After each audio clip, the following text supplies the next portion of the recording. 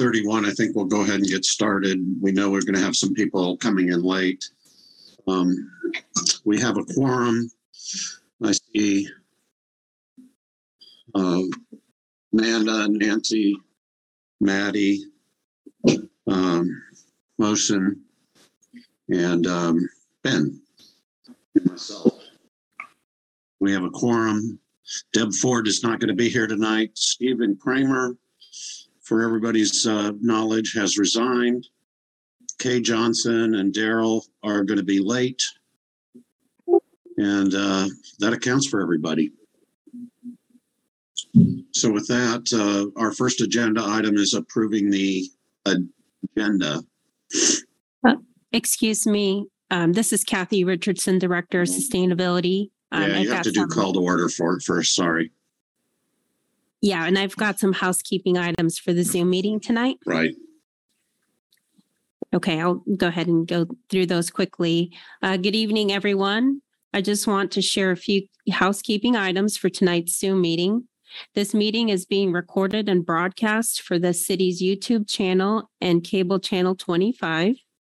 Please remember to mute yourself during the meeting when you are not speaking.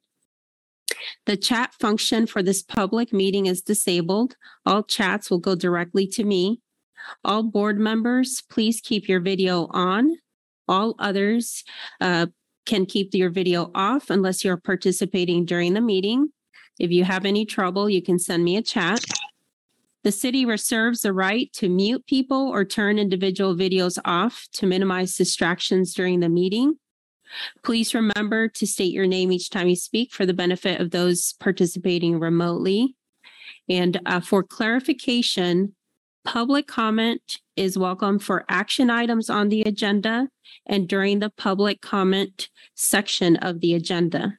The chair will ask for public comment during these times. And a reminder for everyone, there is another meeting tonight that starts at 7:30 in person here at the City Commission room. So this meeting will need to end by around 7:15 p.m. And I'll turn it back over to you, Stan. All right. We should put housekeeping items as a bullet under call to order so I don't bypass that every week. Stan Rasmussen, Chair of the Sustainability Advisory Board. We have a quorum. As I said, we're expecting Kay and Daryl to arrive late to the meeting. They let Kathy and I know that they were going to show up late. And Deb Ford is not able to attend. She's on a plane right now. With that, the first item on our agenda is to approve the agenda. Would anybody like to make a motion on that? So moved. Seconded. Moved by Nancy, seconded. What's that, Ben? Maddie. Maddie. Sorry, I couldn't see who was talking. Seconded by Maddie. All those in favor of approving the agenda, please say aye. Aye. Aye. Aye. Any opposed? Same sign. All right, the agenda's been approved. We did reorganize. I probably should have said this up front. We reorganized it just a little bit to get some of the administrative stuff done first before we got into the more lengthy staff item. So that's why it looks a little out of order this week. Okay, next item on the agenda is to approve the minutes. Has everybody had a chance to look at those? Review them? Did anybody have any changes they wanted to make to them? No changes. How about a motion to approve the minutes from last month? I move that we approve the minutes. Ben moves. Seconded. Seconded by Maddie. Once again, all those in favor of approving the minutes, please say aye. Aye. Aye. Aye. Any opposed? Same sign. The minutes were approved unanimously. Okay. On our agenda, we have two action items. I think we'll go ahead and take public comment on these. First one is a draft letter for an additional staff position. Nancy, would you like to review that for everybody? So in our September meeting, we drafted a letter to request an additional staff member for the SAB. For the sustainability office. Let me pull it up. Hold on. It would be a full-time position, and we're requesting this for the deliberations for the 2024 budget. Because of the unpredictability of weather, floods, extreme cold, and so on, we think this is an important addition to the city's staff.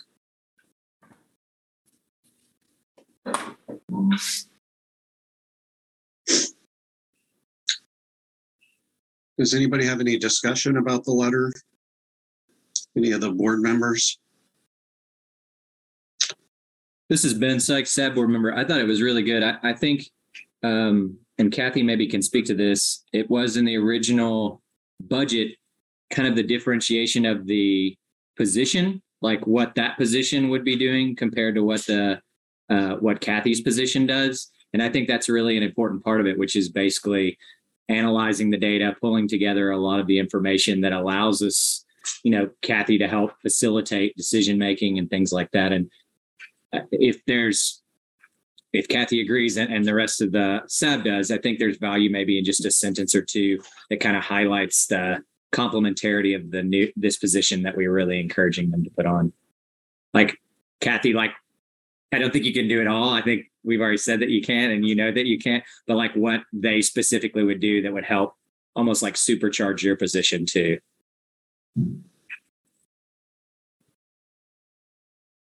It is described as a sustainability analyst versus director. So I think it has a little bit of information there, but we could elaborate. Does anybody else have comments? I don't want to be surprise anybody, but I'm going to vote against it because I think it's premature to be recommending that we add another position when Kathy hasn't even been in her position for more than a couple of months.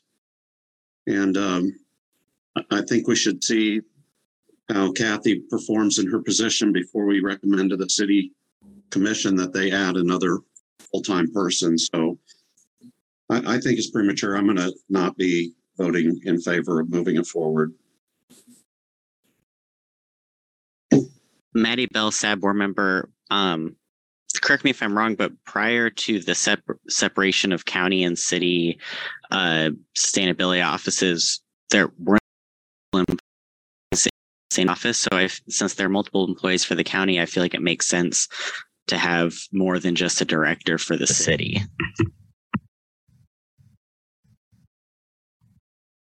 This is Kathy Richardson, Director of Sustainability.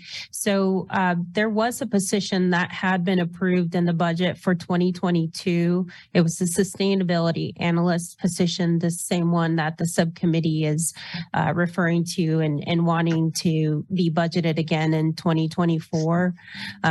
With the split of the two offices, that position's budget plus the budget of what the city was paying the county for their share of the director position. That is what formed a new City of Lawrence Sustainability Director position.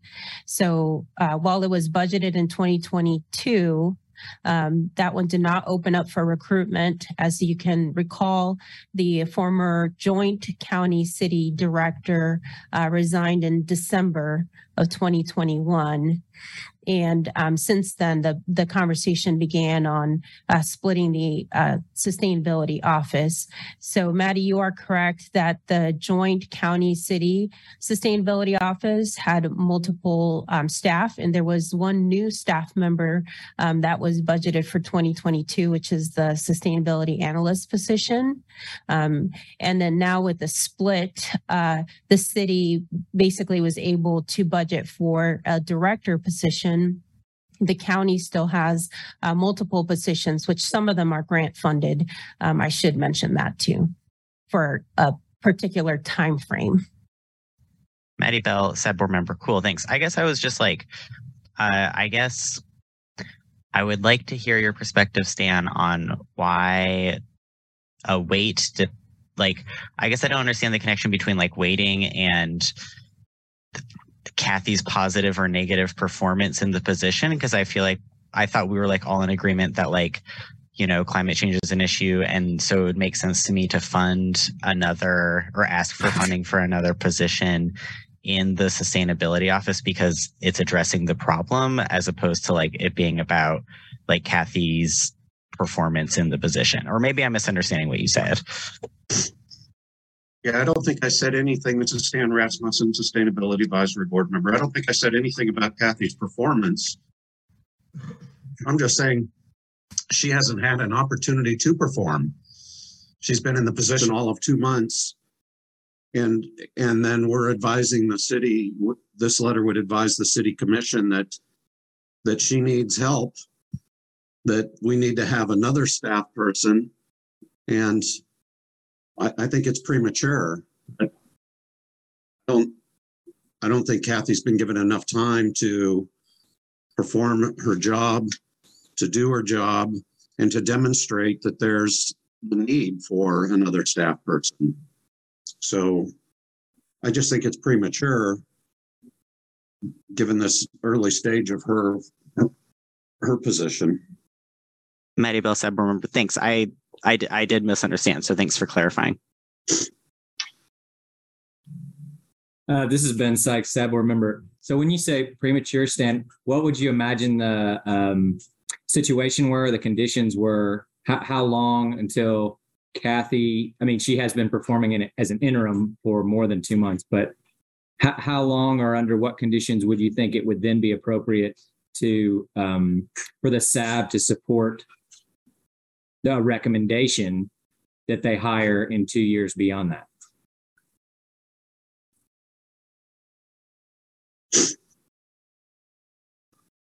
I guess I'd like to see somebody have a year to work in their job. Okay. And for us to evaluate it, to me, this sends a message to the city commission that we're not getting enough support to the board. That Kathy can't support the board and the actions of the board. We're saying she needs help. She needs another person. And I just think it's premature to be sending that type of message. Nancy Muma, SAB member. I don't think it has to do with focusing on Kathy at all. I think that the message that we're trying to give is that climate change is a really important immediate issue, regardless of how long Kathy has been in her position. And she has been in that position nearly a year as an interim person. So I don't think we need to focus on Kathy's responsibility, but the issues at hand with respect to the immediate needs of addressing climate change. This is Kate Johnson, Sustainability Advisory Board member. I am going to support the letter. I believe that Jasmine's position before Kathy already needed assistance. The website needed to be updated. More education events needed to be scheduled. Of course, COVID hit. But we already saw a need before each of the departments had their own sustainability goals. And we've already seen that some departments have issues even understanding what their role is in those goals. And I think that an additional person would be beneficial, whether it's this budget or next year's budget. We have been behind the 8 ball every time that we come up for discussion about budget. This is really a placeholder to get in to the commissioners to say, we feel like there is not enough support right now. And I feel that. And so I will support the letter. Amanda Stam, Sustainability Advisory Board member. I feel like our recommendation on this is going to be kind of based on how serious we're taking our goals for the city in the future. I think that if we are adding an analyst to the team, it is, just that somebody that is collecting and analyzing the data to help Kathy or whoever is in that position to make the best decisions and to help us make the best recommendations of how to best use our money to get the resources we need to meet our goals. So where I stand, I'm for it right now, just because I do think that the city of Lawrence has some pretty strong goals, especially by that 2030 deadline, and that somebody to support Kathy or that role in actually obtaining information would be very valuable.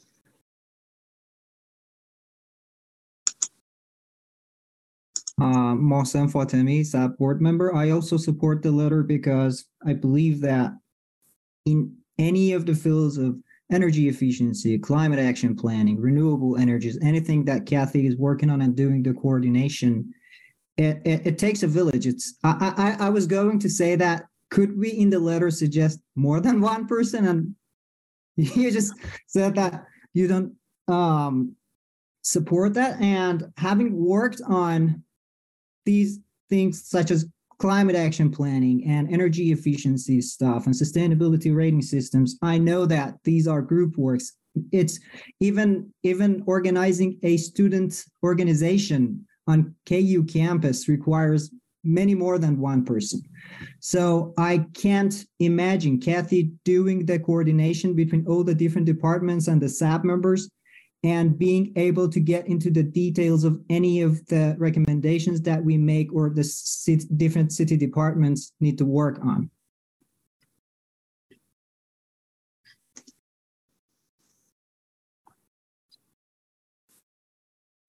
I guess this has been Sykes SAB board member Kathy. I kind of have a question in that I could imagine two scenarios. One where we have a relatively larger and robust sustainability office, and all of the departments in the city staff are asking you for data or papers or things like that, right? That are going to educate how they actually do things. And the alternative is potentially that each of those places has a person in their staff, right? Different municipal services or those kind of things, has a person who a portion of their responsibility is sustainability, since the city has, in the strategic plan, has prioritized that. And I'm just curious if you have an understanding of, whether or not the city commission or city in general works more through kind of centralized things, like they're asking you for things to get them back, or, a lot of that is done more in a more distributed manner. That's a great question. This is Kathy Richardson, Director of Sustainability. And I did want to make this comment at the beginning, but I waited for some of this conversation to come out. I think I've mentioned it a couple months ago with our strategic plan. While I am the champion for the environmental sustainability commitment within that strategic plan, I'm not the only one that has that responsibility within the strategic plan. All the outcome champions, which are the other directors, have progress indicators that are in the area of environmental sustainability, and they are just as accountable to make sure that there's progress on that work. In addition to that, we have a commitment team. So while they aren't staff that would say I work for the Office of Sustainability within the city of Lawrence, it's actually, I think, a great which all of them work in different departments. So, for example, earlier today, I was having a conversation with Andrea Rapinski. She works for the Municipal Services and Operations Department. She is a data master, and she is helping us on the environmental sustainability progress indicators that need data. So another example, Melinda Harger, you can see, is on this Zoom call. She will be be able to join in the conversation on that sustainable capital projects policy. So I am working with staff from other departments who, again, their responsibility is to move the needle on environmental sustainability. So they are working on sustainability work, and they're from different departments. Melinda is also with the Municipal Services and Operations Department, but I could also give you examples of where Parks and Rec staff are working on sustainability items, as well as other departments like planning and such. So the idea, and we're going to get into the more detail of the strategic plan, a presentation or more of a conversation, so that we all understand kind of what the structure is and how all of us work together. But the concept really is of not being a silo of sustainability, but more having all the departments work within that, the progress indicators of sustainability, and key staff within those departments that are working on data or other projects for sustainability. Amanda Stam, Sustainability Advisory Board. So Kathy, do you feel like that you're getting the support then that you need as members then, and really feel that an analyst at this time, or sure So is something that budget for? good question as well. Additional staff, helps with the coordination. And as some of you have mentioned, the work is large. The work of the strategic plan is also, it's very aggressive. There's a lot to do, and there are competing values. It was built in a way where there are some tensions, and will always be, between some of those commitments, sustainability, and then there's the financial aspect and budgeting of the city and so forth. So there's always going to be some tensions, and there's going to be, as we progress in the work, and I'm trying to, maybe sit together with one of the directors, let's say Parks and Rec, to talk about environmental sustainability, where there are other commitments that are also trying to get that director's time to work on their progress indicators as well. So we're all kind of new to this new structure and how we're talking to each other. As you've probably seen, some of the other offices like the Economic Development Office, as well as Equity and Inclusion, have grown past just their one director. They have a second staffer there that helps with the work because, again, the strategic plan is very ambitious, and there's a lot to do for sure. Kay Johnson, Sustainability Advisory Board member. Kathy, almost for the last 2 years, and you wouldn't know this, I've asked for the website to be updated so that we are actually educating the public. That has not happened. I feel like that there are things that could be, you're supporting the other departments as well as they are supporting you, but there are some things that we've already said are a priority, and that's on the sustainability department, which is you, goals, which is increase the education events, and obviously that goes along with improving the website. The website hasn't been updated I don't know how long. Those things take time to do that. And supporting the other groups is one thing, but I feel like it's well past our time to say, look, we need to have a placeholder in there whenever the budget money is available that you need additional staff. And you're being very nice about walking a fine line, and I appreciate that, but I feel like that the website hasn't been updated. There's definitely things, the Sustainability Advisory Board expected the climate action plan to be already enacted and already be updated. And yes, COVID happened, and yes, there was a split. Yes, there was new staff members, but those are things that need to be taken care of. I don't know what your schedule is for the the climate action plan update, and we really haven't seen anything regarding that. So there's a lot of things that I feel like that we should go ahead and put a placeholder for an additional person, whether it be an analyst or whether it be an education position or whatever. I think that with my background in local government, you can't do it by yourself.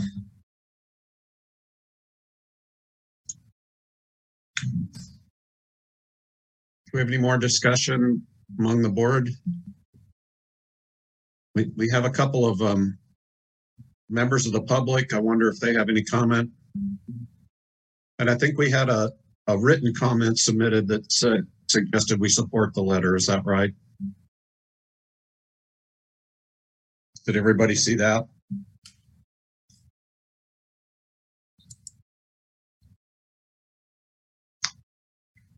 I don't see anybody online from the public.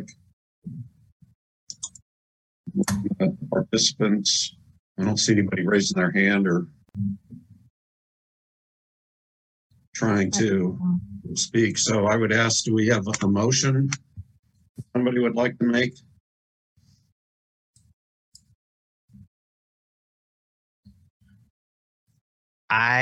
Go ahead, Nancy.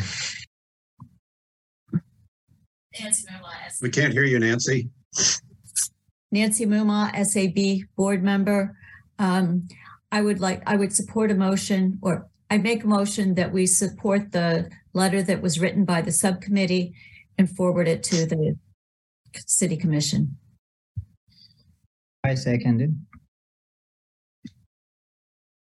All right, we have a motion from Nancy to support the letter and a second from motion. Second from motion for it. All those in favor, please signify by saying aye. Aye. Aye. Aye. Any opposed? Aye. So it passes 6-1. All right. Next item on the agenda is Kathy was informed that we have to take a formal vote on adding Ben Sykes as a member of the Food Policy Council. So I don't know if anybody has any additional comment, or if members of the public have comment about Ben serving. Once again, we appreciate his willingness to do that. Kathy, did you want to add something? I do not, but looks like Okay. Kay's got her hand raised. Sorry. I make a motion that we name Ben Sykes at his willingness to serve on the Food Policy Committee. I'll second it. Nancy, SAB member. All right, this is Stan Rasmussen, SAB Chair. We have a motion from Kay Johnson and a second from Nancy to approve Ben Sykes' appointment to the Food Policy Council. All those in favor, please signify by saying aye. Aye. Aye. Aye. Any opposed? Same sign. All right, it passes unanimously. I will not say aye. And Ben wants to abstain from his own appointment. Thanks, Ben. You can support yourself, Ben. It's okay. Right. But you need to show up the meeting.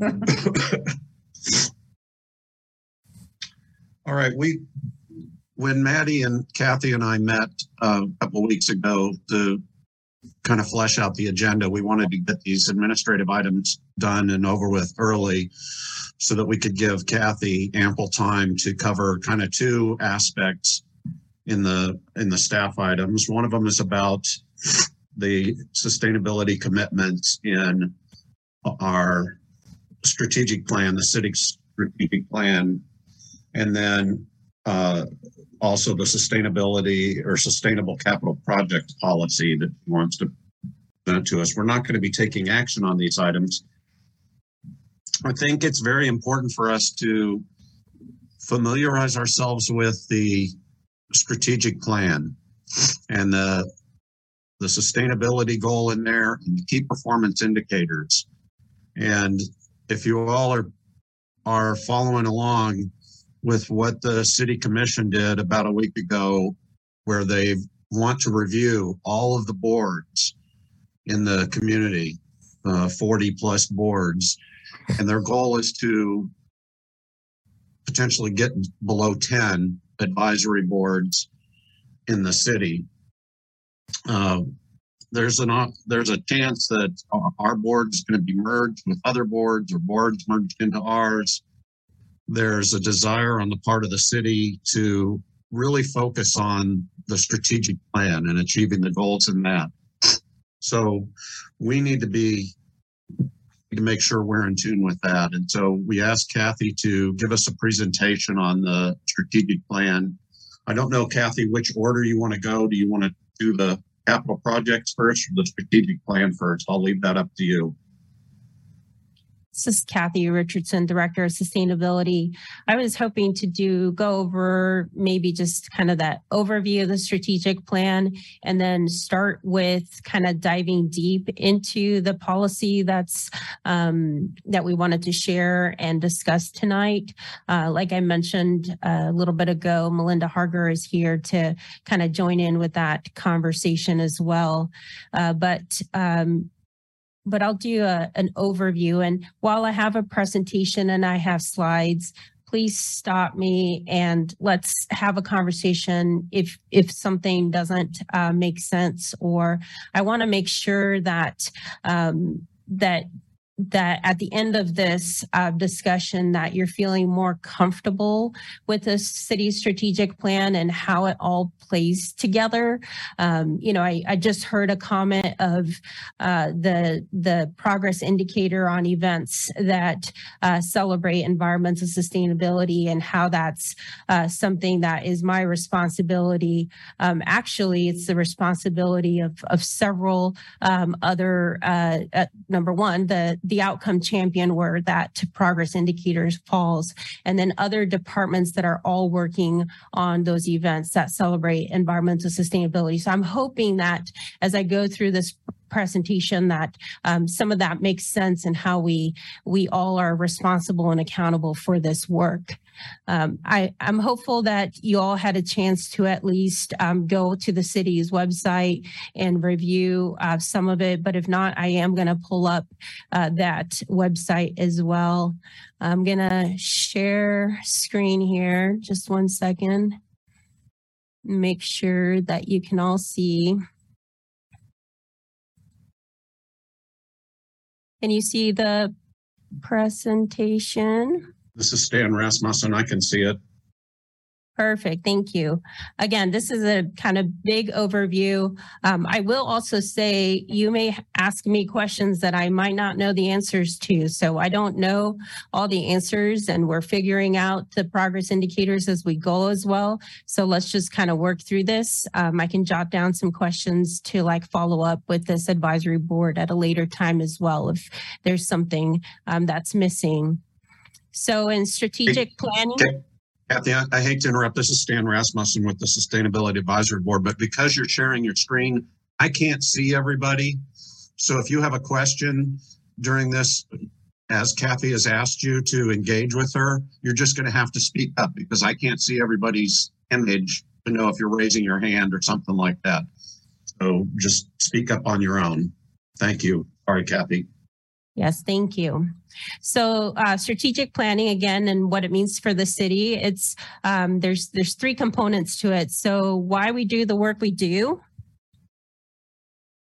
what it takes to achieve the future that we have described, and our commitments to how we do that work, which ensures that we do it right and with excellence. So you see this on the website, you see it in a lot of presentations that the city has put together. And just a little bit of background, the City Commission did adopt this strategic plan framework in October of 2020.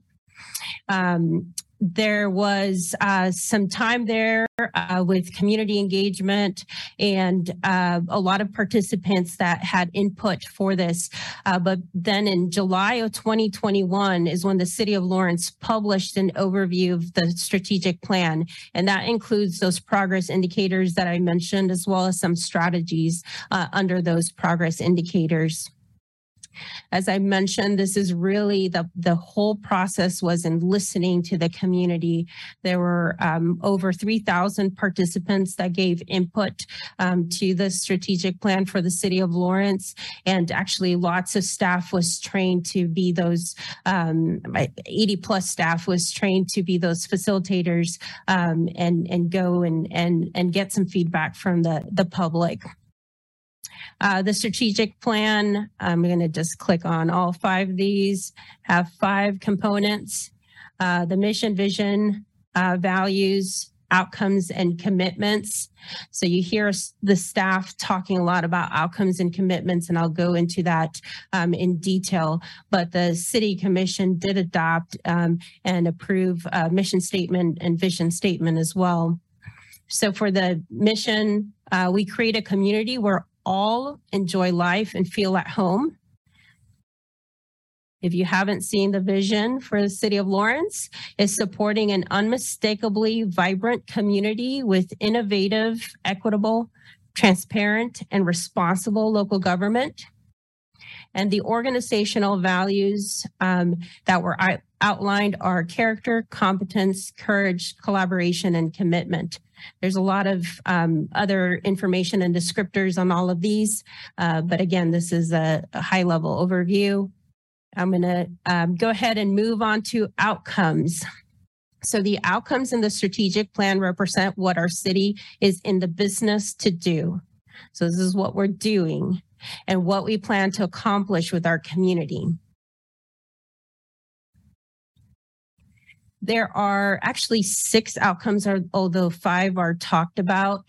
The 6th one is just a citywide category. But here are the 5 main outcomes. The first one is unmistakable identity, and it's our director of Parks and Rec, who's the champion. Again, he has a whole team of city staff from different departments, as well as some outside organizations like Downtown Lawrence, Inc. that participate in this outcome group or outcome team. So there are some outcomes that have external non-city staff that participate in the team meetings. This one is Lawrence is a welcoming community synonymous with arts, diverse culture, fun, and quintessential, downtown with city parks and community events contribute to the vibrancy experienced by all people in Lawrence. Our second outcome is strong, welcoming neighborhoods. The champion for this team is our Planning and Development Services Director. Again, he's got a whole team of staff from different departments that serve on this group. And this one is described as all people in Lawrence live in safe, functional, and aesthetically unique neighborhoods that provide opportunities to lead healthy lifestyles with access to safe and affordable housing and essential services that help them thrive. Safe and secure is our third outcome team, and this is there are 2 champions that lead this, the chief of police and the chief of fire and medical. So Lawrence is a community where all people feel safe and secure and have access to trusted public and community-based safety resources. Our 4th outcome group is prosperity and economic security. Our director of economic development is the champion for this group. And she has both city staff and non-city staff, like the chamber and others that participate in this team. The city of Lawrence fosters an environment that provides all people and businesses the opportunity for economic security and intentionally acknowledges, removes, and prevents barriers created by systemic and institutional injustice. Our community succeeds because of collective prosperity and a vibrant, sustainable local economy. And here's our 5th group, Connected City.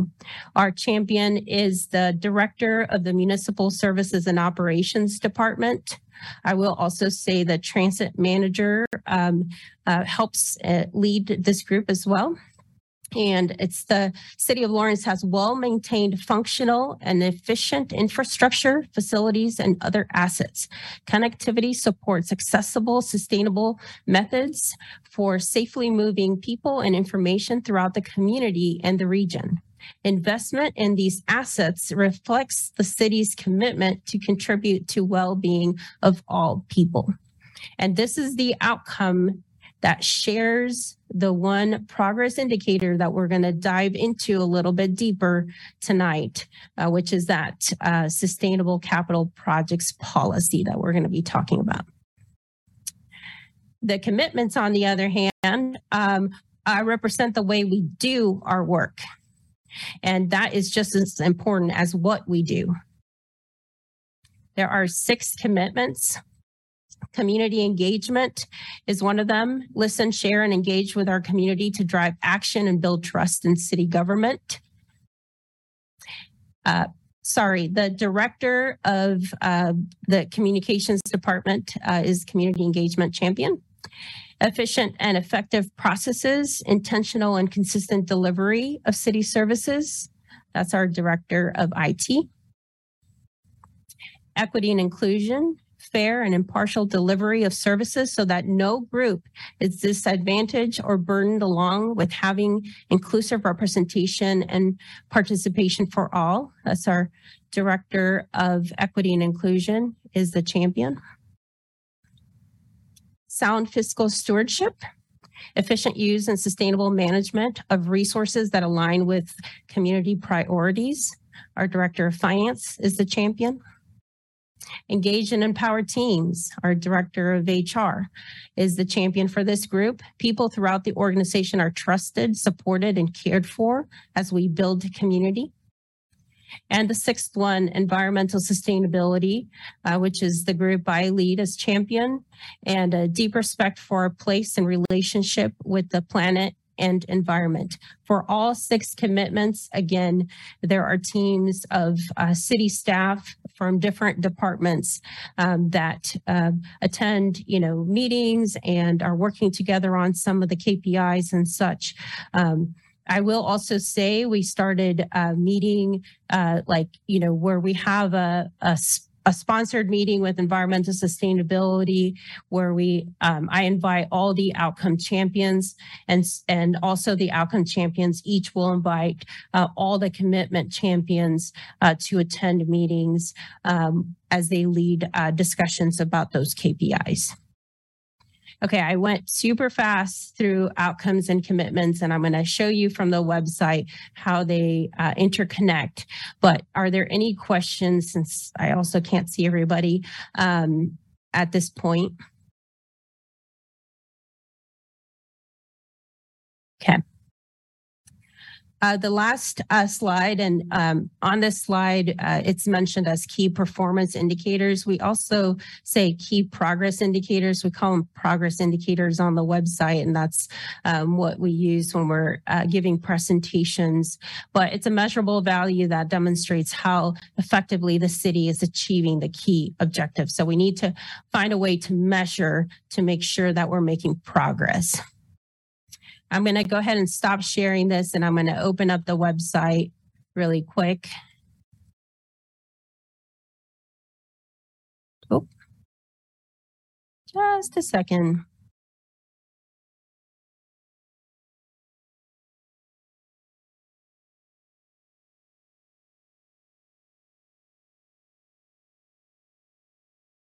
Have you all visited the website, City of Lawrence? Awesome. I see some thumbs up. Are you seeing the website now?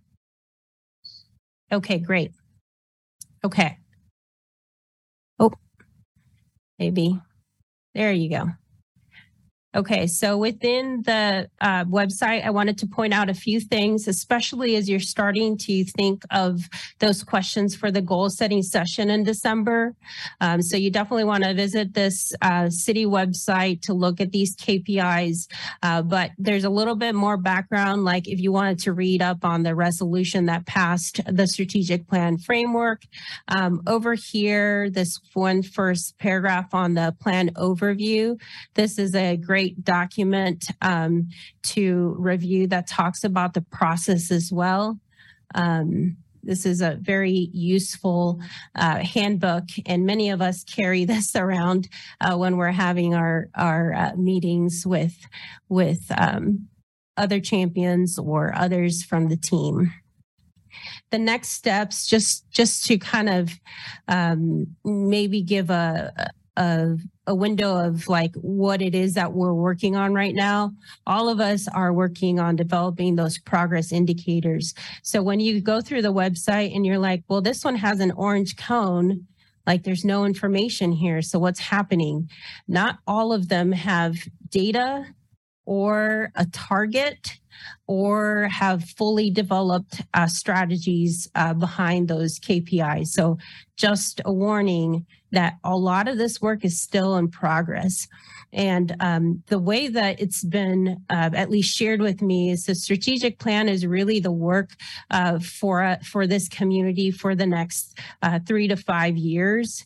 So if you have, let's say, 20 progress indicators that you need to move the needle on, you might not be doing 20 at the same time. You might prioritize, your team might prioritize a few for like this year and so forth. So that may be happening with some of the KPIs that need further research and data gathering where data wasn't available in the past. Again, here's some information. When you scroll down, you'll see the mission, vision, and organizational values. But the first section you'll come to is outcomes. But I do want to also show you that the city added a commitments section that actually will filter out the KPIs that are just for environmental sustainability, for instance. So when I click on environmental sustainability, I will get a copy of all the KPIs that live within the other outcome groups that are, and here's the outcome area, by the way. So you can tell by what it states here. Also, UI stands for unmistakable identity, but they're all grouped together. So from unmistakable identity, it will jump to strong, welcoming neighborhoods. And if I scroll down even further, I will see CC, which is connected city. But I'm going to go back just 1 second. Previously, you had to go into every single outcome to search out which ones were environmental sustainability. So when I click on unmistakable identity, you will see that this team and the champion for this group is working with all the commitments. They're working with community engagement. They're working with equity and inclusion because there are some KPIs within that area. And down below, you'll see the environmental sustainability, the commitment areas. There are 3 within unmistakable identity. And again, Derek Rogers, who's the director of Parks and Rec, and myself are responsible to making sure that we are moving the needles on these. Like I promised, I do want to jump directly into Connected City before I go any deeper in explaining some of these KPIs so that we can transition over to talking about that sustainable capital projects policy. So just really quick on the website, which one that pertains to. Again, our work is focused on these KPIs. So when I go down to Connected City, and I'm going to scroll down, sorry if that makes you dizzy, but environmental sustainability is always towards the bottom, so know that. So you will see an orange cone. So C14 is number of public infrastructure projects that account for climate adaptation. And when you look at some of the strategies that were developed, and I believe Melinda was part of this process as well.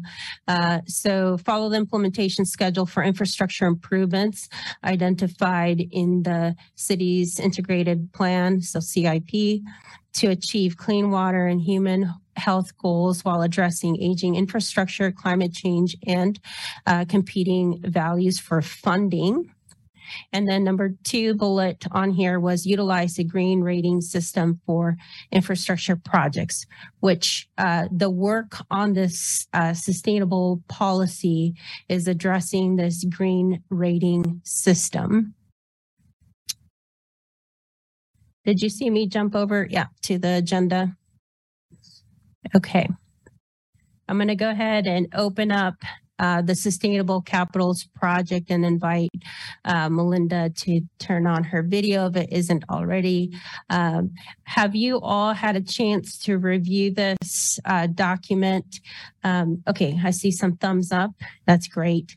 Kathy, sorry, this is Ben Sykes. I have some questions more generally about the strategic plan. It looks like most of them does too. So, or maybe others before we dive into this one. Yeah, absolutely. What are the questions? Mohsen, you had your hand up first if you want to go first. Oh, yeah. Thank you.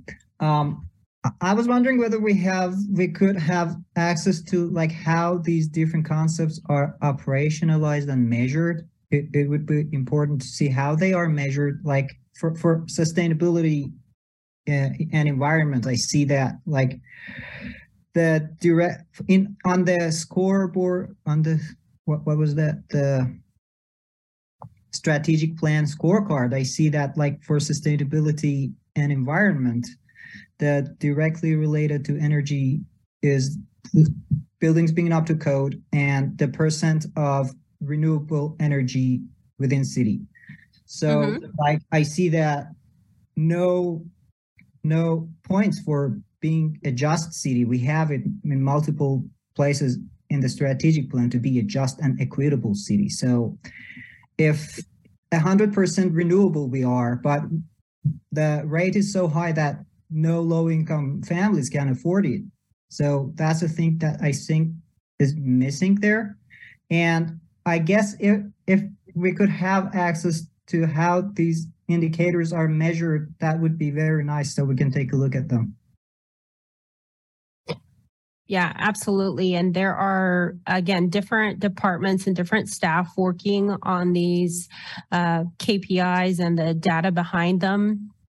Melinda, if you wanted to, I've got the Connected City one up. So if you wanted to talk about some of the ones within Connected City, please chime in. Sure. I'm Melinda Harger, Assistant Director of MSO. I'd be happy to. So behind the scenes, we have all of our data in a spreadsheet where we're tracking, and we're still on some of these trying to figure out if what we identified a year ago to measure is truly what we should be measuring to get at where we want to be. So we are looking at that consistently. Like we know tonight we're talking about CC14 and the green rating system, but we still have to set those targets and how are we actually going to measure if we're going to use the green rating system, for example. So when it comes to, if we think of the energy ones, specifically when we look at natural gas or biogas that's renewable, we're looking at measuring across all of our, right now, each one of these for energy has different units of measure. And one of our goals is to eventually convert it all so that we have a carbon metric, whether that's, we convert it all to pounds of carbon, but that's how the green rating systems use it. So we're looking at doing something similar with this rating system. But right now it's pretty simplistic. So we know we have some biogas reuse at our wastewater treatment plants. And so that's what we're measuring. And that's really our only, that's why we're at 1%. That's our only renewable gas. On our fleet and our fuel right now, this is counting, it should be looking at actual fuel consumption, but we are not there yet to be able to really measure the impact of even some of the hybrid vehicles. We don't have a lot of electric vehicles in our fleet, with the exception of transit, of course. So On this, we're measuring, how many electric and hybrid vehicles do we have compared to our total fleet? And the metric is actually going up to around 2.4%. So we're gonna say that's about 2% now. But I feel that's not the best way to measure that, just in number of vehicles and how many are 100% electric or hybrid. So we really want to get to the point where we can convert that to amount of carbon. So we're measuring the same across all of these. On the electric side, it's 100% of the energy that that the city uses on our energy bill. All of that, because of our agreement with Evergy, is 100% renewable. So that's what we're measuring. Now, if we looked citywide, that would be a completely different metric. It was chosen to use, city used energy for city facilities, city uses within the City of Lawrence organization. Same with when we're measuring gas and fuel. So I'm not sure if that kind of answers part of that question, but we had to determine on each one of these what units of measure we're using, what can we get at right now, and then we have goals of kind of where we want to go. And a lot of these, we don't yet have the data available or the tools set up, but we know we want to get there.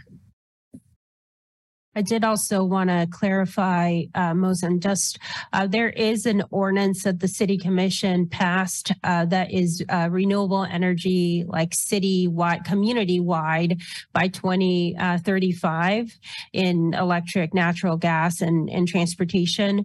But these KPIs within the strategic plan are just addressing city facilities, city fleet.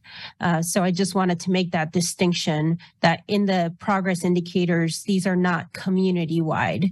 These are just for city operations. Looks like Maddie has a question. Yeah, thanks. Maddie Bell, SAB member. I guess I was just kind of confused about how the city is defining renewable, because it mentioned, and sorry if I misunderstood, but it seems like natural/methane gas and biogas are being considered renewable, when in my mind, if you burn something and then it releases CO2 in the atmosphere, that wouldn't be a renewable energy source. So I was just wondering if I could get some clarification on that. Sure.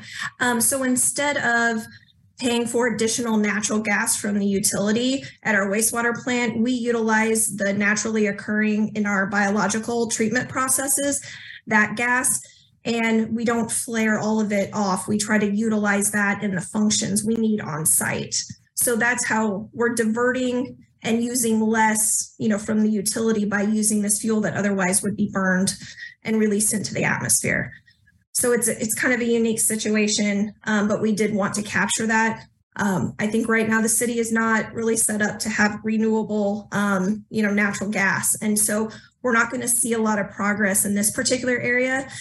I think that's one reason it would be good to measure not percent, but also carbon, like the total carbon, because then as we divert and we're using less gas and more electric, you'll see a metric go down, where here, if it's just percent of energy of natural gas that's renewable, it's not really going to move much, if that makes sense, as we divert to other energy sources like 100% electric.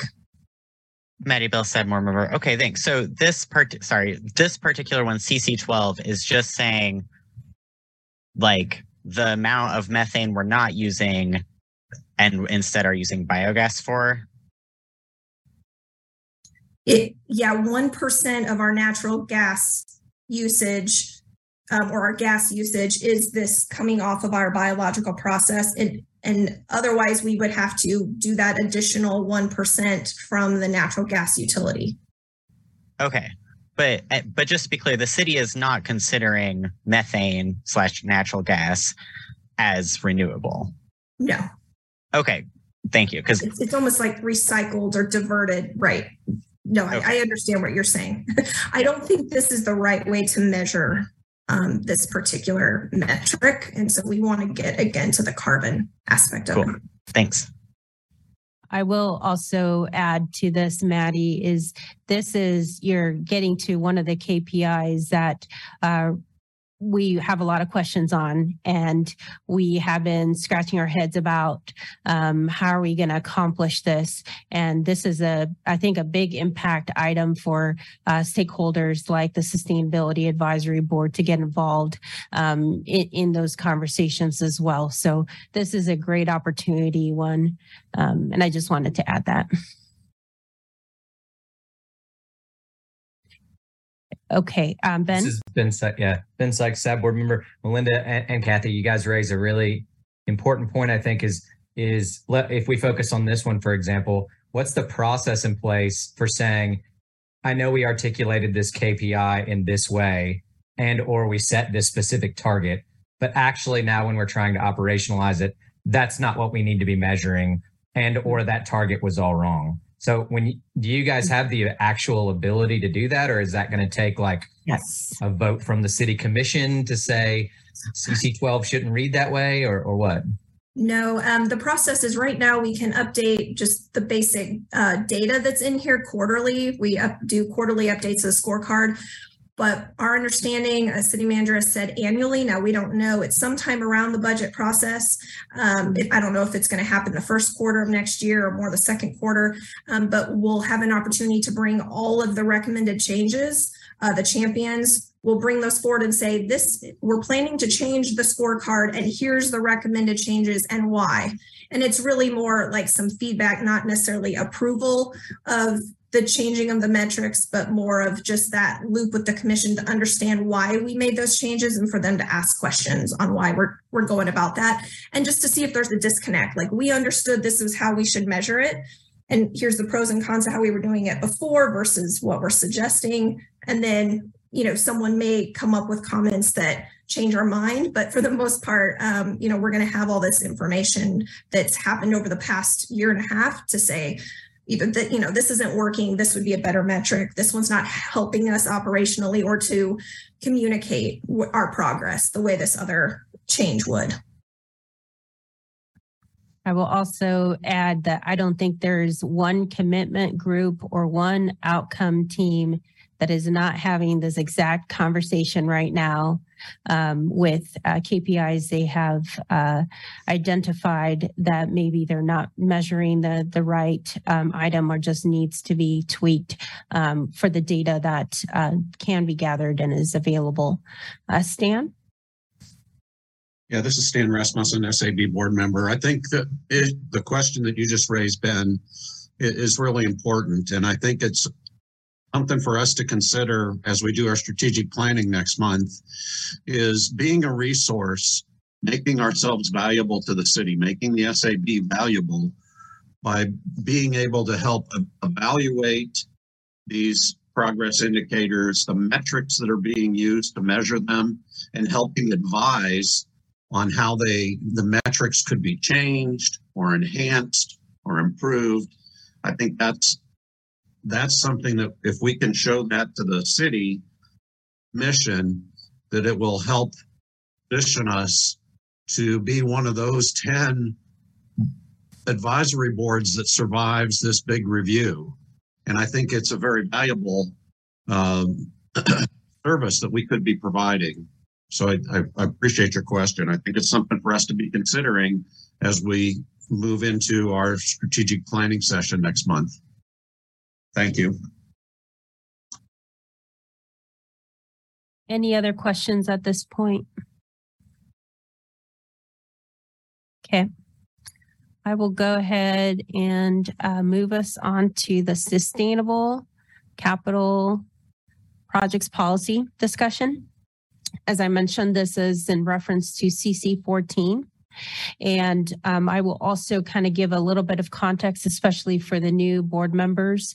There was a letter that the Sustainability Advisory Board wrote to the City Commission in regards to the multimodal facility.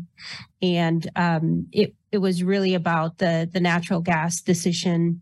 And, staff had received some direction from the commission earlier in the year and kind of progressed with plans. Melinda knows this very well. She was very deep into that project along with other city staff and the consultant. So in order for us to have some sort of policy that maybe outlines these decision points is what we're going to incorporate into new city facilities or infrastructure projects, where it's already decided and there's a policy we can reference to and not have to go up to City Commission each time with the same questions as to how we're going to build. This is what the discussion point was at that time. It was something that staff had already highlighted within our strategic plan that we wanted to work on. It certainly will help Melinda and her team moving forward. So this is not the full policy. We really picked out those discussion points, the big items that we really want your feedback, because the process moving forward from here, this is a draft that a small staff group put together and looking at what other communities are doing. I know that got a lot of resources from Greenville, and we put together what we felt would be good for the city of Lawrence, just as a draft. And now we're going through to getting feedback from other staff within the city, from other stakeholders. The Sustainability Advisory Board was top of list, and we really want to hear back from you. Have a discussion at this meeting. Melinda's here to answer any questions as well as I am. But the process moving forward is we really would want to get this up to commission before the CIP the process starts, which is January of 2023. So CIP projects are getting, there's input, and that's basically when the 2024 budget discussions kind of get started as well, and that work. So we have today's meeting to go over kind of high level and ask for feedback if you've had a chance to review. We will take feedback after this meeting as well. If any of you want to just email us directly, please do, or if you have additional questions. I do know that the December meeting for the Sustainability Advisory Board, there's discussion about keeping it short, but if you wanted us to come back and have any kind of follow-up to this topic, please let us know.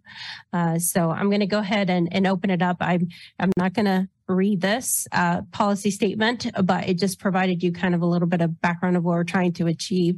And really the bulk of where we need some feedback from you all are these policy requirements. So there's a distinction that's being made between facilities, so new facilities and major renovations, which is the LEED certification language, and the new construction and major renovations of infrastructure, which we would be using the Envision process for that. Definitely want to make sure that we have a discussion around exemptions. And if you have questions on that. Melinda, did you want to add just a very top kind of level few minutes? Sure. I can give a very brief overview of the two different rating systems we're highlighting here as the ones we would like to focus on for different types of CIP projects.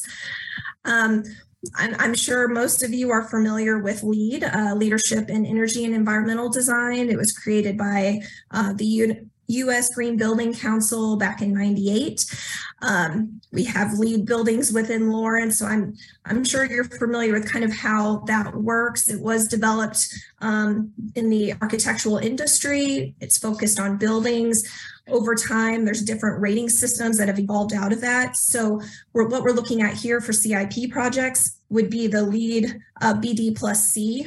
So that's what's used for new construction, major renovations. There's also opportunity. I see this as the first step in policies because I have lots of ideas of things I'd like to add working with Kathy. Looking at LEED O&M and going after all of our existing buildings. I think we can do a lot in that area. We're also having discussions already with USGBC about LEED for cities and making sure Lawrence gets certified under that. So just wanted to make sure to clarify, this is the LEED BD plus C, if you're familiar with the variety of rating systems under LEED. And then I wanted to give a high-level overview of Envision. So Envision's a sustainable infrastructure rating system.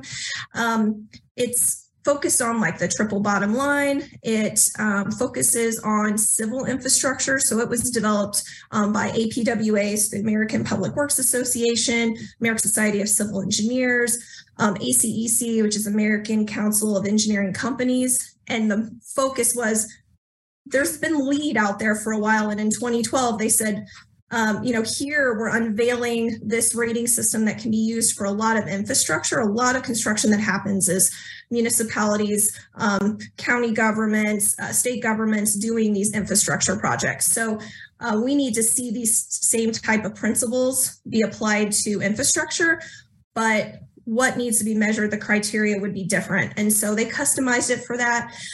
It's really nice in the fact that they cater a lot to local government in the terms of they make it very easy for us to get certification, very low cost, to train our professionals. So I'm happy to say we have several professionals within our project management team that already have this credential.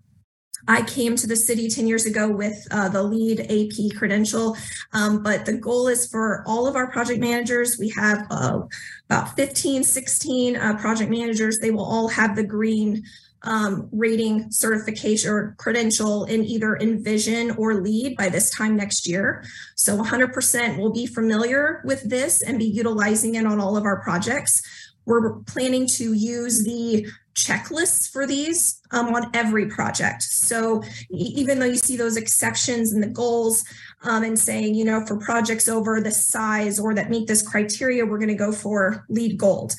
That doesn't mean that a project that doesn't meet that isn't going to use this. We plan to put this language into all the scopes of services for outside design consultants, and we'll be looking through that same consistent checklist for every facility project. Let's look through the lens of LEED. For every infrastructure project, let's look through the lens of Envision. And the more we do that, the more everyone becomes familiar with it. We find, it's just a way to professional development for our staff and for everyone to get very familiar with this in ways that we can optimize in all the projects that we deliver. So I wanted to share that with all of you. And then just let me see if there was anything else on Envision. I did also want to mention on Envision, we can do our own self-assessments and rank it. And then when the difference is the Envision verified, there's a third party that comes in, and it's a way to calibrate your own self-assessments. So if you're doing some self-assessments and then you bring in third party, you can find out if you're missing the mark on how you're scoring projects. And so with Envision, it starts at a verified level where certified or LEED starts at certified, and then they're similar in that they go silver, gold, platinum from there. So if you hear the different levels, I wanted to share that piece of it. Also, Envision can be applied during design. You can use it during early planning and design, or you can also go back retroactively post-construction. You have a project you want to highlight, you know that you followed all these things. Maybe it wasn't something at the beginning of the project that you wanted to go for, Envision Gold, but then by the end of the project, you're like, you know what, we want to prove it. So let's go ahead and submit it. You can do that at that point too. So I'll stop there. I could talk about this all day. So I'll just open it up for questions. So, Mohsen Fatemi, staff member. Does this policy create a requirement for going with certifications, or it's just a recommendation? I don't know if Kathy wants me to speak to that or not, but I would say as the group I lead, our construction management engineering team, what this policy would do for us as we submit CIP projects, we'll be submitting them with the budget that would align with the policy. So if a project's scope, meets this criteria, we'd be immediately putting it into our scoping and the description of the project, and we'd be putting the budget in there. So I think anytime staff varies from any policy, we have to take it to the governing body and explain before we would proceed. So in this case, we would go to them, everything would be identified that this project's approved and these are the conditions, and part of that project is it's supposed to be LEED Gold at the end, right? So that would be how we would proceed. If we ran into some issue during design or maybe construction, and this, as soon as we realized that we were in trouble and maybe not going to reach that, we would be notifying the commission to let them know, this is the policy. Here's the issue we've run into, whether it's a financial issue or it's a logistics issue, where maybe there was an assumption that now it's no longer valid. But our goal would also be to exceed whatever's in the policy if we can. So my concern with such policies is that it's very easy to create symbolic policies and adopt them and not go with them. Like now we have the 2035 renewable goal, and for the multimodal facility project, we're going with gas.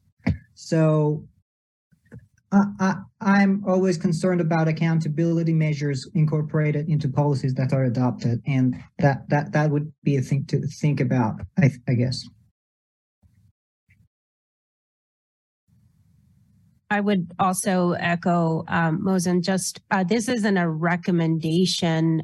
If it's a qualifying project that fits the criteria, it is to be, new facility, whether that's LEED Gold certification, if that's the level we end up presenting to the city commission and they approve, then that is what it is. There is an exemption section, and that's why I wanted to make sure we got feedback from the stakeholders on that as well, because the city commission could exempt a project from this policy. But as it's set, it's not a recommendation. Is if your project qualifies under the definitions that are on here, then you've got to build LEED Gold certified for new facilities, for example. Nancy. Under the section about exemptions, and one of the exemptions that's there is that things, let me see, like for like equipment and or process component replacement, and when you need component or equipment replacement, that's when you have the opportunity to upgrade to a renewable source rather than continue with a gas furnace, for example. So I would like to see that modified. Is there a reason that you chose like for like? Yes, and I can speak to a little bit of that. On some of this, we're looking at things that we see at our water and wastewater treatment plants, for example. In a process, equipment change may be a $500,000 item. If we're just changing a like for like item, if we want to completely change that to a different process, it could be 10 times that or more. So I think the issue is, if we have a piece of equipment that's failing, that's providing, safe drinking water for the community, we don't want to get in the situation where we now have a 2 to 3 year project that costs 10 times as much that maybe wasn't in the plan. Instead of switching out that equipment, we're always looking at ways to improve the energy efficiency when we switch out equipment. So that definitely would be part of this. Some of the process equipment we're running into on our current wastewater treatment plant project, we have a big nutrient removal project, which in itself is an environmental sustainability project to put better water back into the river. Some of the process equipment that's available, they don't come in a 100% electric option right now. We really hope the market moves tremendously, in that direction over the next 5 years and beyond. But some of them, it's just not available. We find that also with some of the purchase of construction equipment. They just don't make that component that we need yet but we're hoping to get there soon. So we wanted to make sure that we had some of that flexibility in here too, because we also, again, we have that tension with sound fiscal stewardship and our ratepayers and equity and some of those things that go into here. That was under the infrastructure type project. And so a lot of those are for our water, wastewater utility or our stormwater utility. And those have rate models and have big impacts on the ratepayers. So you could at least modify the language so that you would say like for like if it's fiscally not possible, or, you know, just modify the language to say that you will like to try to improve the situation if there's repairs, but if it's not possible, then you would repair with the like for like. Just, I like that. That's a great suggestion. We can definitely include that. And this is the type of feedback we are requesting. So what gives you a headache? What gives you heartache when you read this? What do you feel is missing or not strong enough? Okay, it looks like you've got your hand up. Hey, you're muted. Yeah, You're muted. sorry. There you go. Trying to get that thing over. So when I looked back, Kathy, can you scroll back up to the top? Yes.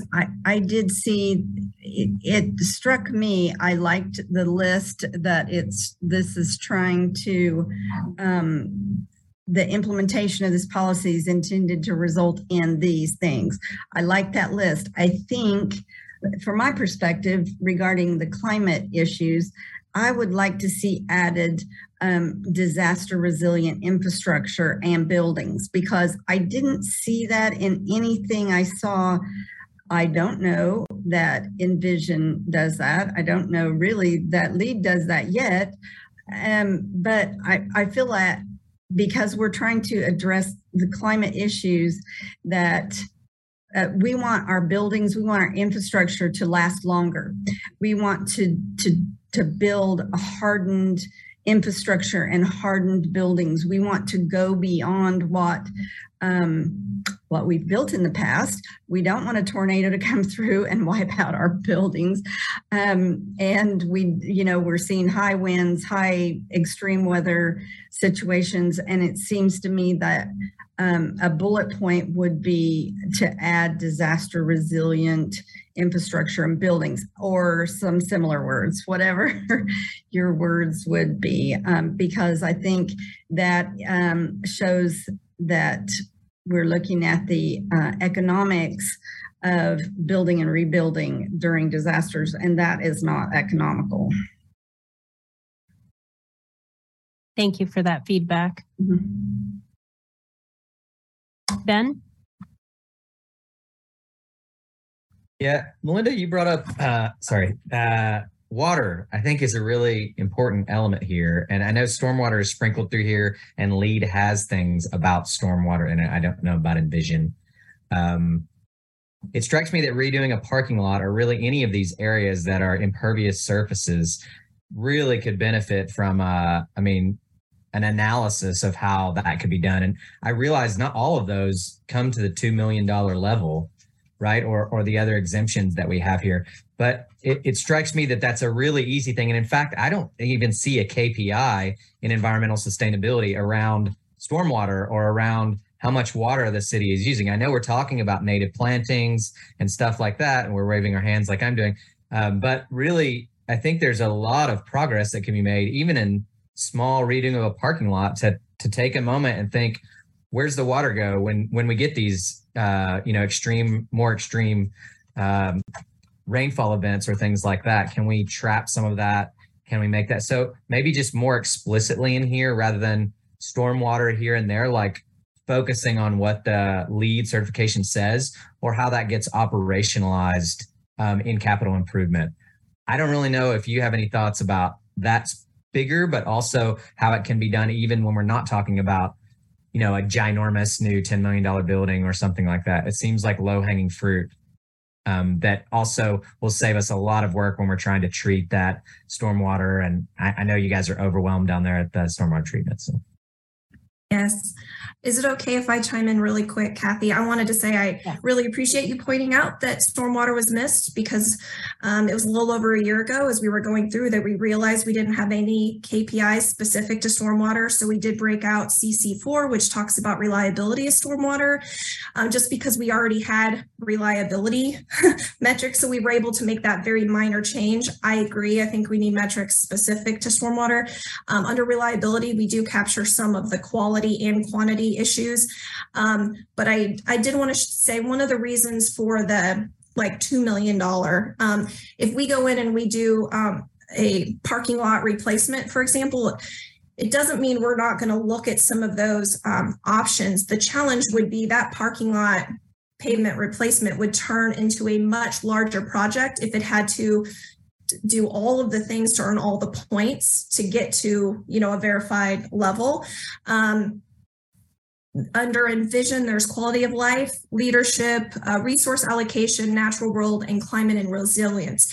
As we get using those checklists, if something doesn't apply, what's nice within Envision, if it doesn't apply to your specific project because you're just doing a pavement replacement in a parking lot, or you're doing a stormwater project and it's pretty much just stormwater new pipe going in, then if it doesn't apply, you can actually say it's not applicable and it doesn't count against you. The difference on the lead side is you have to meet all the prerequisites, and also it counts as part of the total. If you're doing something and it's not applicable, it's not a brownfield site, it's a greenfield site, you can't get any of those points, and you can't say not applicable. So that's a little bit about the rating systems, but part of this was also we wanted a policy that we didn't come to the commission a lot and say, it doesn't apply to this one, we can't do it. Oh, we can't do this one. And it becomes so labor intensive to go back to them with all the what we can't do, versus if we set the policy here, we can build upon it as we use Envision. That has less experience in the industry, but we do have folks like Casey Water who are using the checklist on every project, and we've been talking with them on how that's working. And so we do plan to use these principles and the checklist on every single project, but again, some of them we just didn't think they would meet that criteria, if that helps. Stan?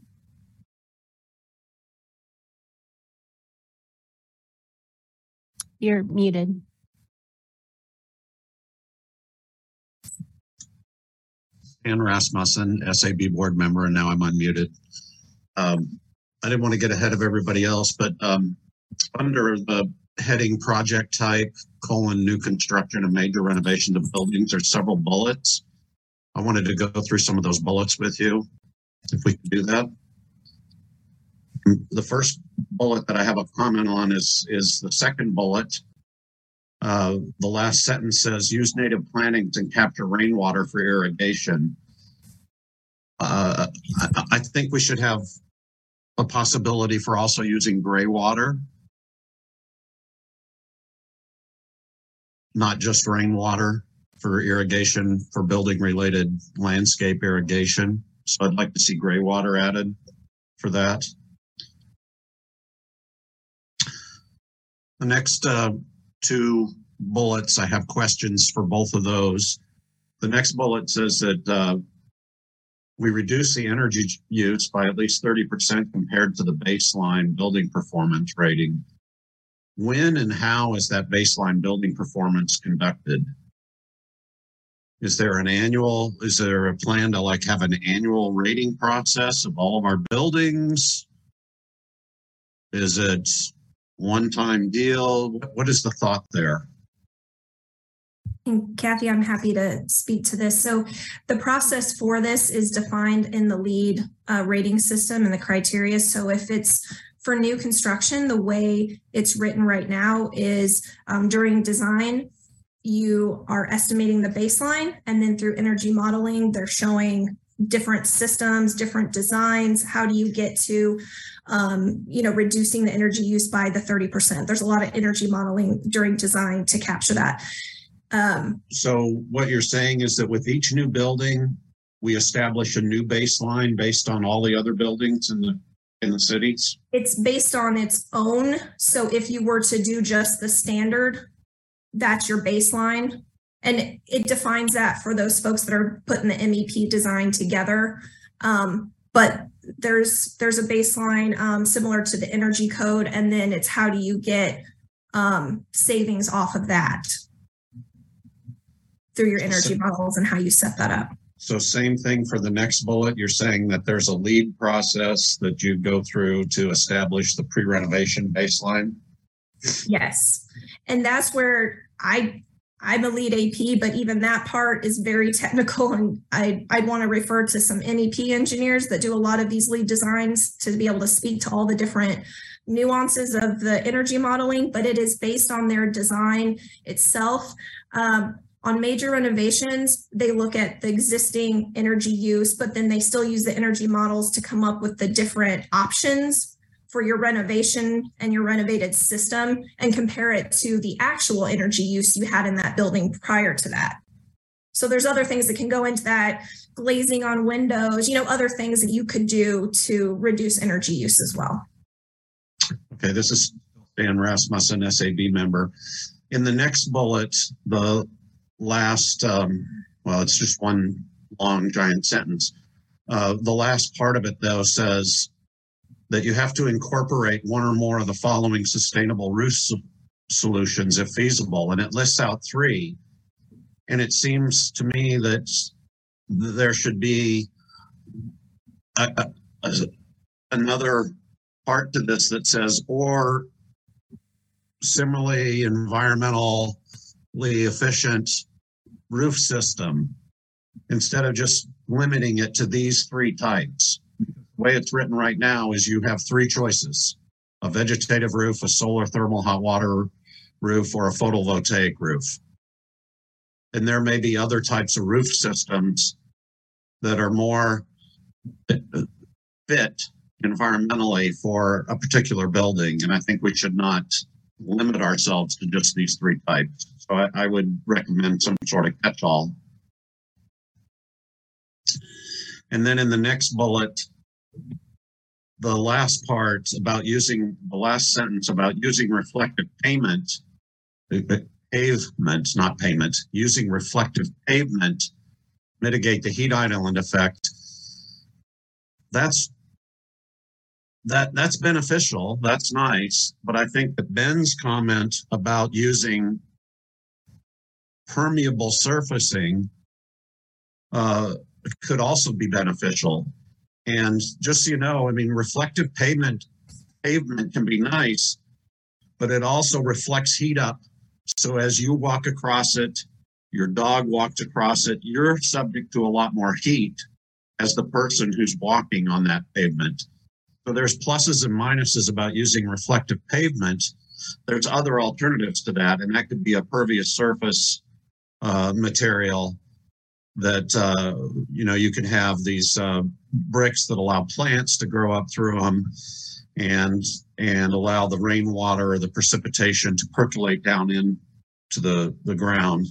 So I think we should consider other options there and not just have a sentence that only looks at using reflective pavement. Thanks for your feedback. Go ahead. And I'm going to move on. I see that Dawn Hawkins, a member of the public, has her hand raised. I want to go to the board members first before we move on to the public. So I would ask Nancy Muma to please ask your question or provide comments. So I wanted to follow up on Ben's comment about the permeable pavement and yours about the reflective pavement. There are also options for designing parking lots so that the water runs into islands where there is growth for, green space, trees, bushes, and so forth. So it's really a redesign of parking lots so that the water doesn't rush off into the street or to the sewer, but is taken into areas that are green. And there's all sorts of urban planning approaches that could be used. And I think it would be important to add something like that there. Yeah, this is Stan Rasmussen, SAB member. I really agree with Nancy. I think there's a lot more that could be added in this paragraph concerning parking lots, or that bullet concerning parking lots. So I think you're hearing from several of us that mention. This Are there is any other Kathy. board members that had comments or questions? Just 1 second. This is Kathy Richardson, Sustainability Director. I did want to point out, because this feedback is great on these bullets, but I wanted to point out that we intentionally drafted this policy where we didn't just leave it as new facilities would be LEED Gold certified, period. We added these bullets, and I don't know if you like them or hate them, but we added some bullets to say, hey, and you at least need to follow these other bullets. So LEED is a whole system of, as Melinda has mentioned, of the process for certification. The same thing happens with Envision down here, where we've pulled, looks like 5 items that we're stating, not only are you going to do your Envision certification, but you're going to have a superior or higher scoring in the following categories. So we're already calling out, I don't know if you like it or not, but this was intentionally done. If you like it, great, and we can keep working on the language of the options. If you don't like it, let us know. And to say just a little something more on that, I just wanted to highlight on the bullets. What that means is we're saying staff shall, on this project, it shall look at renewable energy. So that means you could go after LEED Gold and not do renewable energy. We're adding this as basically another prerequisite. We want to see this on all the projects. So don't leave this part out and get your points from somewhere else. So we were highlighting things that we thought aligned with a lot of the other city policies in our strategic plan. So it doesn't mean we wouldn't be looking at some of those other pavement designs and opportunities, but by putting it here in the bullet, we're saying it would be required on every single project. So just including every renovation. Yeah, this is Stan Rasmussen, SAB member. The way I read that is you're going to do LEED. It says you will do LEED and the following performance levels. So these are required in addition to meeting your LEED Gold certification. But I think you've heard feedback that they're somewhat limiting in some cases, or they could be expanded in others. Okay. Any other board members? I would like to give Don an opportunity to ask a question or comment. This one won't take long. This is Kay Johnson, Sustainability Advisory Board member. So is it your intention, and I see in here that Envision, it says you seek verification. So that means you'd hire a third party verifier. At least that's what my understanding of this document is.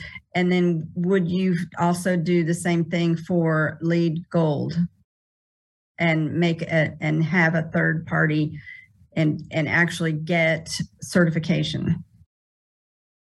Yes, for LEED, you cannot get certification without going through the third party process.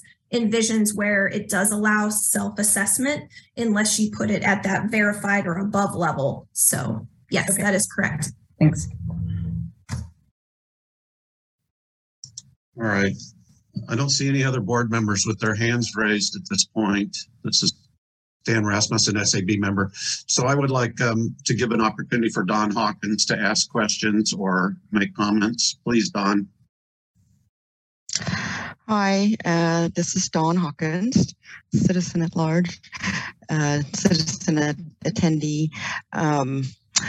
I'm going to back up to the strategic planning process. I think that's really great that Kathy went kind of explained that.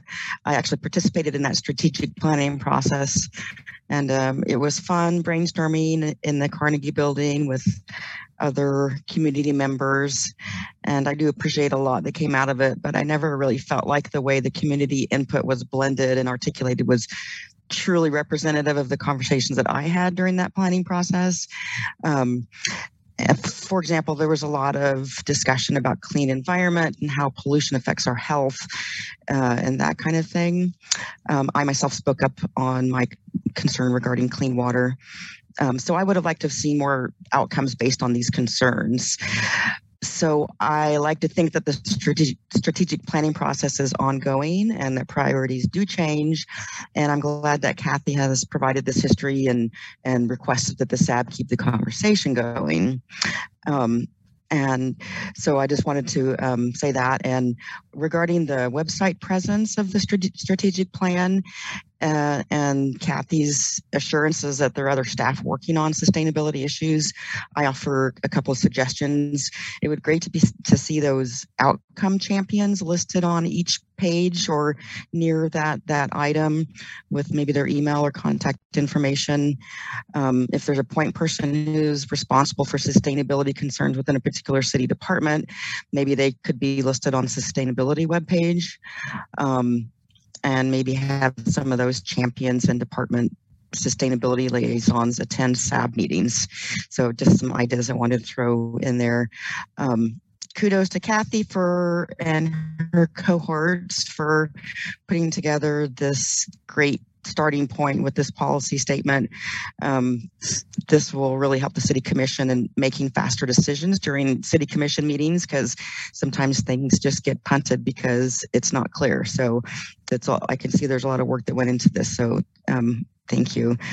Just a couple of suggestions for the statements, having not really looked at it very thoroughly, but I wondered if you could add the word citizen to the second sentence of the first paragraph. It just kind of seems to make sense.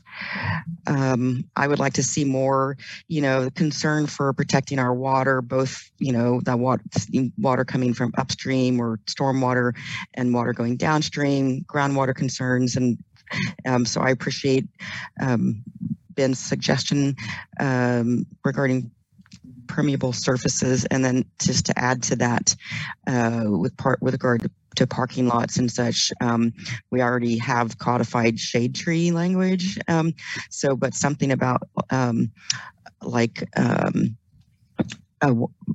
of you just mentioned, Kay, about shade trees and that kind of thing. So it wouldn't have to rewrite it. You could even there's already some of that in our code, so it'd be easy just to reference it. That's all. Thank you. Thank you, Dawn. I didn't see any other members of the public with their hand raised. Are there any other questions or comments for Melinda or Kathy at this time? Maddie Bell, SAB board member. I really like Don's comments. I just had a tweak for the language of one of them. I feel like citizen can imply stuff about your immigration or whatever, and I feel like it might be exclusionary for certain community members. So maybe just saying employees, visitors, and community members would be more inclusive. And I see a thumbs up from Don about it. And that's all I had to say.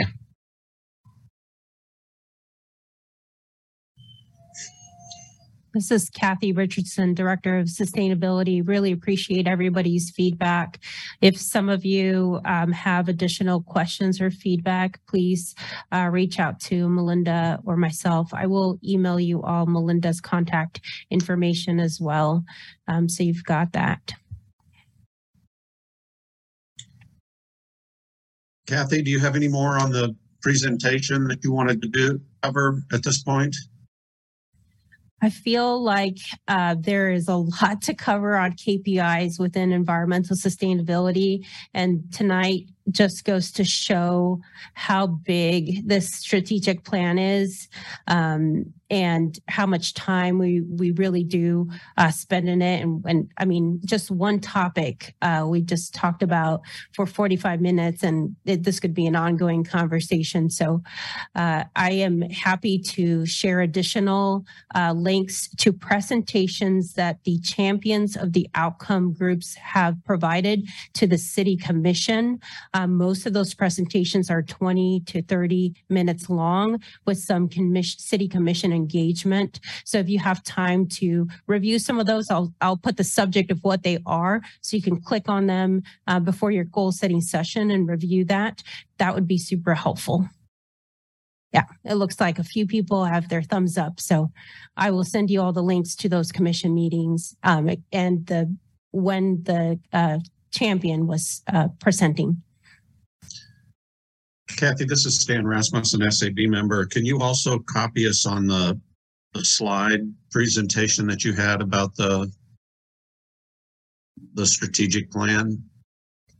Absolutely. And then I wanted to verify, have you sent out the questions to everyone that we want them to consider before our goal setting session? Yes, thank you for transitioning to goal setting session. As I provided in the email, it's scheduled for December 14th after a brief board meeting. It's at the Parks and Rec building at South Park. I provided the address there. There will be, it's a hybrid meeting, so there will be a Zoom option if you absolutely cannot make it. But I think everybody's encouraged to come in person. Even the public can attend in person. And Stan and Maddie and I had a recent discussion. We are going to have a facilitator at this goal setting session, a paid facilitator. So there's a change there that happened. It's Christina Holt from KU. She has reviewed the questions that have already gone out to the board members. She thinks those are great. And we will, Stan and Maddie and I will meet with her to work on that agenda and strategies for that goal setting session. The only quick question I did have is I did confirm with Parks and Rec that we can have food at this meeting in this conference room. So Christina Holt actually advised that having a little bit of a social interaction is great. So if you are interested in maybe bringing some food to share, we can have that room open and available at 5 p.m. So the meeting starts at 5:30, but we can start a little bit earlier with a food share and some introductions in person, because I think a lot of you have not met in person before. That sounds great, Kathy. Thank you. Thank you. I just want to encourage everybody to please review the questions. There's just a few questions, but it's going to take you going into the strategic plan and looking at those key progress indicators, performance indicators, and thoughtfully considering how can we be of value to the city and the city commission in helping the city achieve the goals that they've established for environmental sustainability, the commitment that they've established, and how can we be of value in helping them evaluate those key performance indicators, adjust them, enhance them, improve them, and ultimately perform. And then there's other things for us to consider. One of the questions is, what else would you like to see us do? So there's opportunity to provide other comments, not just focus on those. We will also have the opportunity to email 300 plus citizens who follow the Sustainability Advisory Board to ask them for feedback prior to the goal setting session. So that was discussed with Stan and Maddie, and we'll let them know to please provide comments by the same deadline, December 5th, so we can consolidate all that together. And when do you anticipate sending that out to everybody? Mm-hmm. So tonight was a meeting to make sure we had all the plans with the board members, and I know the questions you already have. So tomorrow we will go ahead and send that email out to the 300 plus MailChimp followers of the Sustainability Advisory Board. Great. Great. Have a few minutes before we're run into our deadline. Dawn, did you have a quick comment, or I see your hand is down? Oh, well, I'm happy to hear that there's going to be something mailed out. I haven't seen the question, so I don't know if it's how feasible this is, but I was just going to suggest putting a poll link if it's easy to turn the questions into a poll. I agree with what Kay said earlier, that we've been waiting for our website to become more robust and accessible, and things that are mailed to the the board that aren't. It would be nice to see things like that posted, or. But anyway, I just wanted to suggest possibly doing some kind of quick survey. We've got a little over a month to collect public comments, so it wouldn't be just limited to those, already following. I mean, I think the email is great too, but like if there's a link to a survey, that would be awesome. Yeah, we talked about that in our planning session, Kathy. I don't know if you wanted to comment on that about whether or not we'd be able to have an official survey issued by the city. Sure. So in my communications with the communications office of the city of Lawrence, they did approve and thought it was a good idea to, get that email list from the Sustainability Advisory Board and do it that way. Advisory boards and commissions don't really use the city communication tools like a news release or press release to ask for feedback on a goal setting session. So that's not something that would be approved. I think that we can go ahead and post some information on the sustainability webpage to say the same message that will go out in the email. And that, again, they'll just submit directly to sustainability@lawrenceks.org. But those outreach communication tools like news release or the polls is not something that advisory boards or commissions have used. Thank you. Any other questions or comments before we adjourn? I look forward to seeing everybody in December. And for those of you that arrived late, I just wanted to make sure you were aware that Steve Kramer has submitted his resignation, so we're back to having a vacancy. And I received an email today asking about renewing my interest in serving. I can't remember if there was anybody else besides me that needs to let the city know whether or not they're interested in continuing their service. There are 4 board members that received the email today. Okay.